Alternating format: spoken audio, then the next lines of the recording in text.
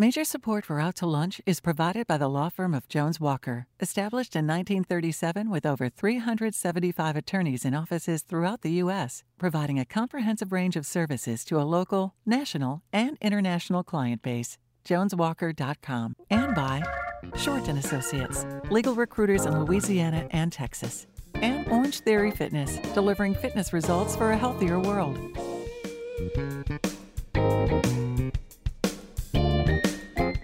From Mansers on the Boulevard in Baton Rouge, we're out to lunch with editor of the Baton Rouge Business Report, Stephanie Riegel. It's business Baton Rouge style. Hi, I'm Stephanie Riegel. Welcome to Out to Lunch. Technology is taking over so many aspects of our lives, from things like basic accounting and word processing to retail to even building custom cabinetry. It can be intimidating and hard to get your mind around until you understand what computers and robots are all about and how to make them work for you. Logan Leger has such an understanding. He's a software engineer and entrepreneur in Baton Rouge who founded the software development firm New Apereo back in 2010 after a few failed attempts at founding internet startups. Logan was just a college student at LSU at the time. Today, he is CEO of a company that creates and markets apps for the web and for smartphones. In the past 7 years, New Apereo's clients have grown both locally and nationwide. In fact, the company recently opened an office in Denver, Colorado. Logan, it's an impressive story. Thanks for being here on Out to Lunch today. Thanks for having me. Mike Gennaro is another aspiring young entrepreneur who is also using technology, but in quite a different way. Mike designs and builds custom cabinetry through his company Barn Dog Mill, which he founded in 2011. What's unique about Mike and Barn Dog Mill is that it utilizes robotic technology with a CNC machine to help make cabinetry, which enables the company to be more efficient and therefore less expensive while still maintaining the standards of beautiful handcrafted wooden cabinetry. Now, CNC stands for Computer Numerical Control, in case you were wondering, and it's basically a process of using computers to control the tools like the lathes and the mills and the routers. Mike's going to explain it all to us and what kind of market out there is for these products. So, Mike, welcome to Out to Lunch. Thank you very much. Well, Logan, we'll start with you. Your first idea was a failure, an app you and your partner created that didn't work out. So how did you turn this failure into the success that you are today? Yeah, so it's always fun to talk about failures. I typically say that my previous ventures had varying levels of success, which is a much nicer way of putting it. But yeah, so I think failure teaches us a lot about how to grow and how to get better. And sure. There were a lot of failures. I started several software as a service, type companies, and some of them were, it was product market fit. We couldn't find a good market for it, even though the product is great. Or some of them were failures of not being able to raise enough money to build the product how we wanted. So there are a lot of different, things that we did that we learned from, and then sort of coming out of that, realized that the skills that I had picked up building the products were extremely valuable. And so other people were asking me like, hey, can you build an app for me? I see you doing it for yourself. And I'm like, sure, yeah. And so it just kind of stuck, and the service started growing, and that's really how it started. So what kinds of apps? Do you have like a special type of app that you're known for, or maybe your most famous one?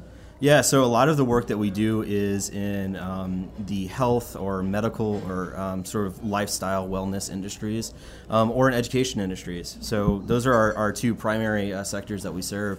One of our big projects right now, we actually are working with the government to produce some apps that help their employees stay in shape and stay healthy and improve their lives. So it's very health focused. It's backed by a research team that's actually out at Pennington. So they did the research that created to create the health and wellness system in order to improve the lives of these people, and we basically commercialized it, turned it into a product. Oh, that's very, very cool. Well, speaking of cool, cutting-edge things, Mike, you work with robots to build cabinetry. Do you program these robots and tell them what to do, or is this a software that you bought that tells your machines how to cut the wood and design it and do whatever it does? Well, about a year and a half ago, it was just me in the garage, and this huge truck pulls up in the country on Sunnyside Lane, Zachary, Louisiana, and it had the most incredible machine on it, and I had no idea how to use it. I just knew that the possibility was there that if I could figure this thing out, that we could cash flow over and above the note on it. And so the CNC arrived, and they plopped it right in my driveway and said, "You need to get a forklift to bring this in that shop." And I said, "Oh, no."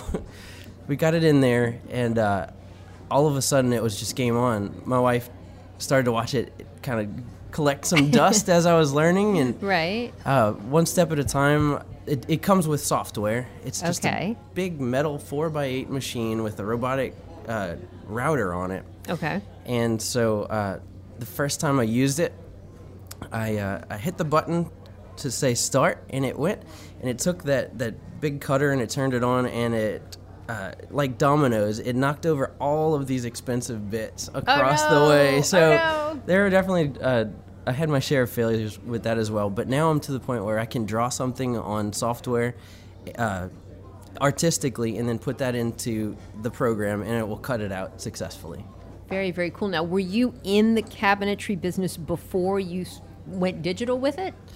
I was kind of a hardcore furniture maker, and I didn't really want to be in cabinetry until the flood happened, and we hired someone, and I felt that pressure for the first time of having to make sure somebody else got paid, and I really found a love of it. So we started making cabinetry, and then after the flood kind of all of that pressure from having to get those orders out very quickly kind of died down, I was back to furniture making and cabinetry. So, So you do both now. yes, cabinetry is our bread and butter, and we want to be known for that, but I can't give up that artistic side of furniture yet. And the machines, the robotic machines, the CNC makes it more efficient. How? Incredibly. So in the past, I would take maybe 3 weeks to make a credenza for somebody. It's usually 3 days for a table or something, but now we can print out an entire kitchen in a day. Wow. It's I call it printing because it actually takes plywood and it cuts it out, and it's like you receive a printout of all of these parts.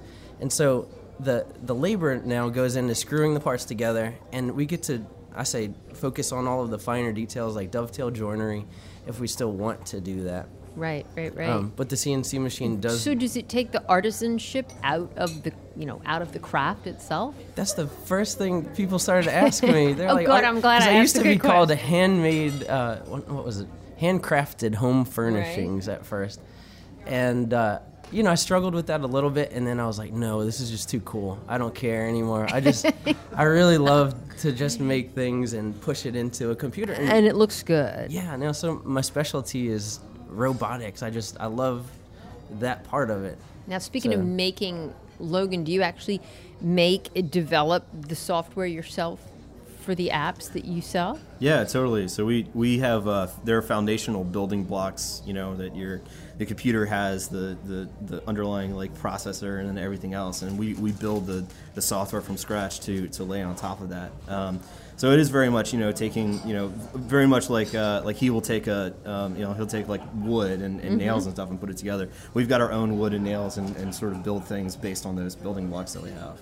Very, very cool. Now, y'all both have such unique names for your companies, New Apereo and Barn Dog Mill.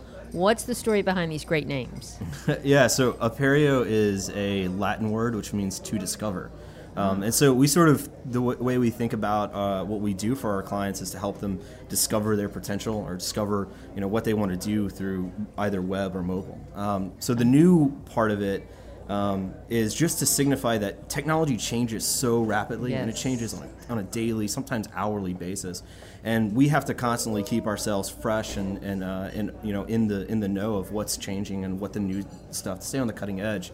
So that new on the front there just emphasizes that fact. Interesting. What about the Barn Dog Mill? Well, I have a confession to make. It kind of sounds country and all, but I'm a city boy from Metairie. Okay. All the way.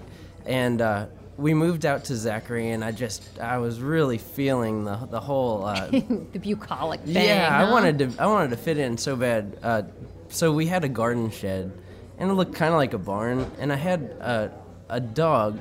My father-in-law would come over and he said, that dog looks like he's made out of spare parts. So it was me, the dog, and a mill. So I said, there's a barn, a dog, and a mill. I'm Barn Dog Mill. It does. It sounds cool. It really sounds. It sounds even cooler than the story behind it is, huh? How much does it cost to get an app made, Logan?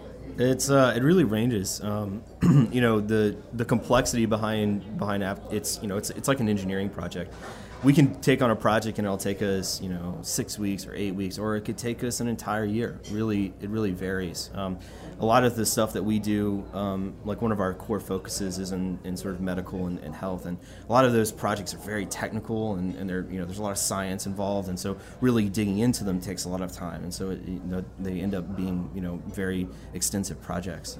So it really varies depending on the complexity of the project, but it's definitely more than you would expect for a website to cost, but less than you would expect to spend when you're like constructing a building or something. So you're not going to answer the question, in other words? Well, it's just there's so many variables. Yeah. I would hate to give you numbers and then be. Try me. You can. But you all work for big clients? I mean, hospitals or clinics or healthcare companies? Our clients range. We do work with startups a lot. I mean, one of our core passions, obviously, I'm an entrepreneur as well, is helping entrepreneurs. So we'll work with companies who are just getting off the ground. It's like one or two people trying to put together their first version of their product. We do a lot of that.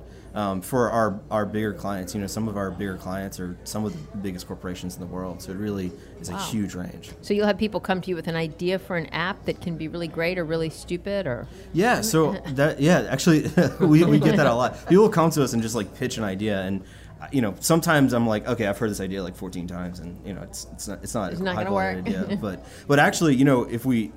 It's an interesting topic because I think over the 7 years that I've done this, people always find me whenever they're starting to think about technology. And when I first started doing this, the quality of ideas that people were coming to me with were very low. There just weren't very good ideas. And now, 7 years later, I'm starting to get people come to me that have legitimately great ideas. These are high class ideas that you would expect to find coming out of Silicon Valley. So that's so interesting. Is that because this market is maturing, or just because totally. People are more sophisticated and used to apps? Yeah, I think that's what it is. It's just I think the whole market is maturing. People are understanding the technology better as they use it on a daily basis. And so whenever they see a problem, they're like, oh, this could be made way better by the existence of an app. Or they say, I have this problem, an app could fix this. And I think that's sort of where it's coming from. Now, as a software developer, what you learned in school 7 to 10 years ago, probably a lot of that is outdated by now. How do you stay current? I mean, y'all don't have totally. CE courses like lawyers or social workers or doctors do. I mean, do you have to just keep up with industry trends? Yeah, so that's a good question. A lot of it is, we go to developer conferences and things of that nature. But we spend actually 4 days of our work week on client work, and that last day we spend on our continuing education. So 20% of our time is spent experimenting with new technologies and new processes and learning new things so that we can then go and employ those for our clients. But you're right. I mean, what I learned in school was not really applicable anymore, but what they teach you in engineering school is how to think and how to solve problems. That's and great. So the nature of the education is incredibly relevant because all I do all day is solve problems, either solving it for clients or solving it in my own business. So that education was very valuable. You're listening to Out to Lunch. I'm Stephanie Riegel. We're talking to Logan Leger of New Apereo and Mike Gennaro of Barn Dog Mill. We'll be right back after this very short break.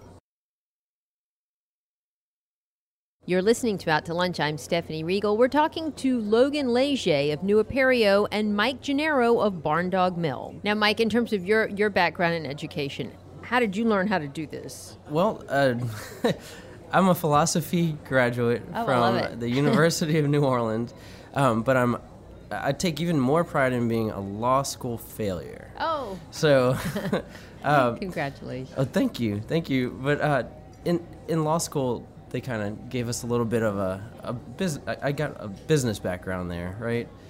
I'll never forget, there was this professor, Professor Litvinoff, he said, Mr. Gennaro, he called me Mr. Soprano, actually. So, Mr. Soprano, you will either keep your girlfriend or you will fail law school. So I kept the girlfriend and I failed law school, and then we got married and moved to the country and started this company a few years later. So you made the right choice. I think he wanted me to keep the girlfriend. He passed away, since then, but I look upon that talk with him fondly. Yeah. But education, nothing prepared me really for woodworking other than just kind of playing around with things and experimenting artistically. And my father used to float in pieces of lumber, and he would make guitars out of those. So he was nice. Yeah, he kind of just piddled around with wood and everything. And that was where it sort of came from. Sure.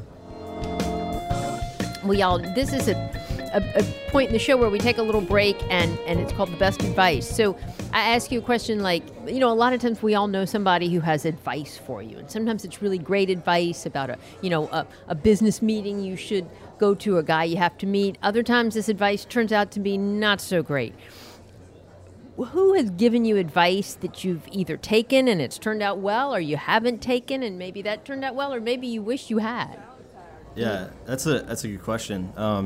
We call on our community to help us as we're going through things, and I think probably one specific instance that's really prominent in my mind. So when I was in college and I had started the company, things started going well, and I was in engineering school, which is just brutally difficult, and I was also trying to run a company, which is also brutally difficult. So I was constantly busy and stressed. And at a certain point, I realized that, our company is growing and we're successful. And the limiting factor here is my inability to be fully committed to it because I'm also in school. And so I had a really big moment in my life where I was like, okay, maybe I should drop out. Maybe what I need to do is to drop out and not finish my degree and go full time in the business and really commit to it. And, so I had actually started the process of dropping out of school. It was a decision that I had made. I hadn't really told my family yet, but I had made this decision. And so I was on campus one night, and I think this was probably my junior year, and it was during a finals period or something where I was really under a lot of stress. And walking around campus late at night, my grandfather called me out of nowhere, right? And just started talking. He's like, "What's up? Tell me how things are going." And so I was telling him, I was like, look, I'm under a lot of stress. Things are really difficult. And he said, look, if it wasn't worth having, if the degree wasn't worth having, it wouldn't be hard to get. Yeah. And I think that I look back on that moment because I decided to stay in school. I mean, he really pushed me to say, look, having a degree is worth something, and it's valuable to finish. And because of that, I stayed in school, and I am glad for it because I learned a ton in engineering school that ended up being very helpful. And having that brand of LSU behind me and that piece of paper that says, yes, I am qualified to do this work, has really been a boon in my business. That's a wonderful story. I love that. What about you, Mike? Do you have an equally compelling story? Okay, after the law school failure, I remembered riding in my uncle's vehicle. I was doing property management for him. His name is Uncle George Bahi in Baton Rouge. And he was teaching me about real estate and everything, and I was working with him in the summer. And he knew I was kind of disappointed in myself at that time, just looking for some sort of career. And he said, Mike, if you could write your ticket right now, just write your ticket. You could go anywhere you want. Go to any program that you want in the world. What would you do? And I said, I would like to be a shopkeeper, Uncle George. I had had my fill of school and everything, and he was disappointed with the answer, but I said, no, I mean it. I want to go home and raise a family, and I want to be around my wife, and my son was young at that time, and so I just made furniture in the garage, and from there the business has grown and everything has kind of worked itself out, and we did take his advice and invest in real estate along the way to kind of hedge ourselves, and that was important. And that was good advice. Yes, very good. But I think ultimately staying true to that, write your own ticket, whatever it is, even if you're going to be a shopkeeper, you can still win, you can still make money, you can still have a wonderful life. Very nice. Are you ultimately heading towards building a furniture factory? Is that the long-term goal? I don't know how big we should get. We're ultimately headed towards a complete client satisfaction experience. I don't want to be categorized with those people those other outfits who disappoint people or get complaints. I mean, it seems to me, and I could be totally off on this, but in Baton Rouge at least, you have this really high-end segment of the market, gorgeous, and they fancy custom designed cabinetry, the furniture, the whole thing. And then you've got the stuff you buy at the furniture store. And there doesn't seem to be a lot of middle price point, quality that's not junk, that's nice looking, but not this over the top. Is that true? And where do y'all fit into that spectrum? We like to fit into the higher end of the spectrum. I like to tell the clients that we're high end right now, but I'll borrow something from the tech industry and just say we're kind of like a freemium model a little bit. We offer, for a long time we offered free dovetails with every single build. And dovetails are just this really old world joinery that happens right where the two panels meet on a custom drawer. Okay. So I would give those away to everybody. You wouldn't have to pay a dime more. And as we kind of have gone along, then the prices have gradually kind of crept up. But people understand who we are now. So they're not paying a super high premium for us, but they know what they're going to get when they come and see us. What's the competition like for new Apereo? Yeah, it's interesting. So actually, in this market, there are not a lot of companies like ours. There are not, I don't think. No, it's really nice, but it's also, I think, it's also difficult because it shows the lack of sophistication in the market and lack of size of the market, to be honest, which is partially why we have tried to move out of the market and go to places like Denver, where we recently established an office, because the market is not big enough to sustain a level of growth that we want to get to. Really? Yeah. And what about like regionally? I mean, can you move into New Orleans or say Lafayette or even just nearby Jackson or Little Rock or something? So yeah, no, there. I think regionally there's a decent sized market. You look at places. So one of our niches is medical, and so we can look at Birmingham has a big medical market, so we can move into that market. I think there are a lot of opportunities for us regionally for sure, but it is definitely we have found that we're sort of bumping up against the ceiling of what we would say is our high end growth potential here, because we're getting most of the work that we want to get locally. And there's been so much talk here about building a tech ecosystem. Totally. And when IBM came here back in 2013, it was transformative, game changer, or so they said. Yeah. Talking to software developers like yourself and other tech companies here, it hasn't happened yet. Is that a fair statement? Yeah, I think that's a fair statement. I think IBM coming here was we thought it was sort of the harbinger, right? It's like, this is the first big tech company that is going to plant some roots here, and they're going to hire people. Because I think the biggest thing for us is having the level of talent that comes out of LSU and even UL and some of these other schools in computer science is keeping them here. And we can't do that yet because there's not enough, there wasn't enough jobs. But IBM has sort of helped to build some of those jobs, and we're starting to see the numbers. So we are actually outpaced. So now we have too many jobs for not enough talent. And so we sort of inverted the problem, and that's a very good thing. The problem is we just need to get the quality of jobs higher. Because if you actually look locally, salaries are way too low for a city of our size, which Baton Rouge is a cheaper place to live than Silicon Valley, but even for that disparity, the salaries are still too low. It's still way too low. And I think part of that problem are the companies that we lured here are just not incentivized to offer that high level of and they job. Thought they could come here and find cheap labor. Exactly. That is definitely Podunk, Hayseed, Baton Rouge will get lots of tax breaks in a big new building and hire people on the cheap. Yeah, and I'll tell you, one of the things that I'm concerned about is when you start to dig into deals like these, tech companies are not, they're not like an Exxon that comes and puts roots here because they spend $1 billion and they build a plant that they can't just move, right?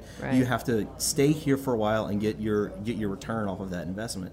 Well, tech companies don't really put down those kind of roots. And so one thing that I'm concerned about is if you look at some of these deals that we have made, which at the time I was a huge proponent of, they've done these deals all over the country, and as soon as they expire, they leave. And I think that is something that I'm not saying that we shouldn't do these deals. I'm saying that's something that we need to factor in a little bit better, because I'm not sure that we have. So it's a very interesting question. I think ultimately my hope is that we see more homegrown tech companies. I spoke earlier about how some of these ideas we have are getting really, really good. I think what we should do instead is invest in our local companies, because if we do that, guess what? Local companies don't leave. Yeah. They put down roots here and they stay. And so if we can incentivize the community and build it up from inside out, I think the rest will follow. That's such a great point. Local companies like Barn Dog Mill, for instance. How is Baton Rouge as a place to do business for you, Mike? Good market? Absolutely, 100%. So we just took a trip to Austin 2 weeks ago, and it's kind of funny. It was actually on a prompting. You had reposted an article from some gentleman that wrote about is Baton Rouge a good place to continue to do business? Mm-hmm. And on my way out, I was like, no, maybe it's not. I don't know. Maybe I'm getting sick of this. I get to Austin, and I see that the South Downs type box homes, like a 1,500 to 2,000 square foot home there, costs about $500,000 over there or more.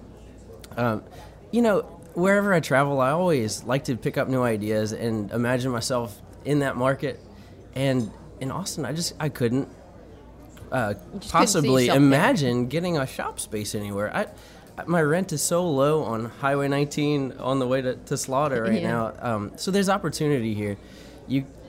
We can afford to pay our guys and girls better here, and provide a decent living for them while still paying all of our bills and producing great products.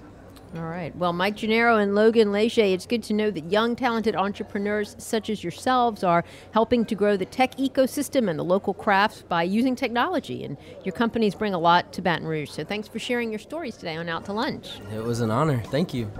My guests today on Out to Lunch have been Logan Leger of New Apereo and Mike Gennaro of Barn Dog Mill.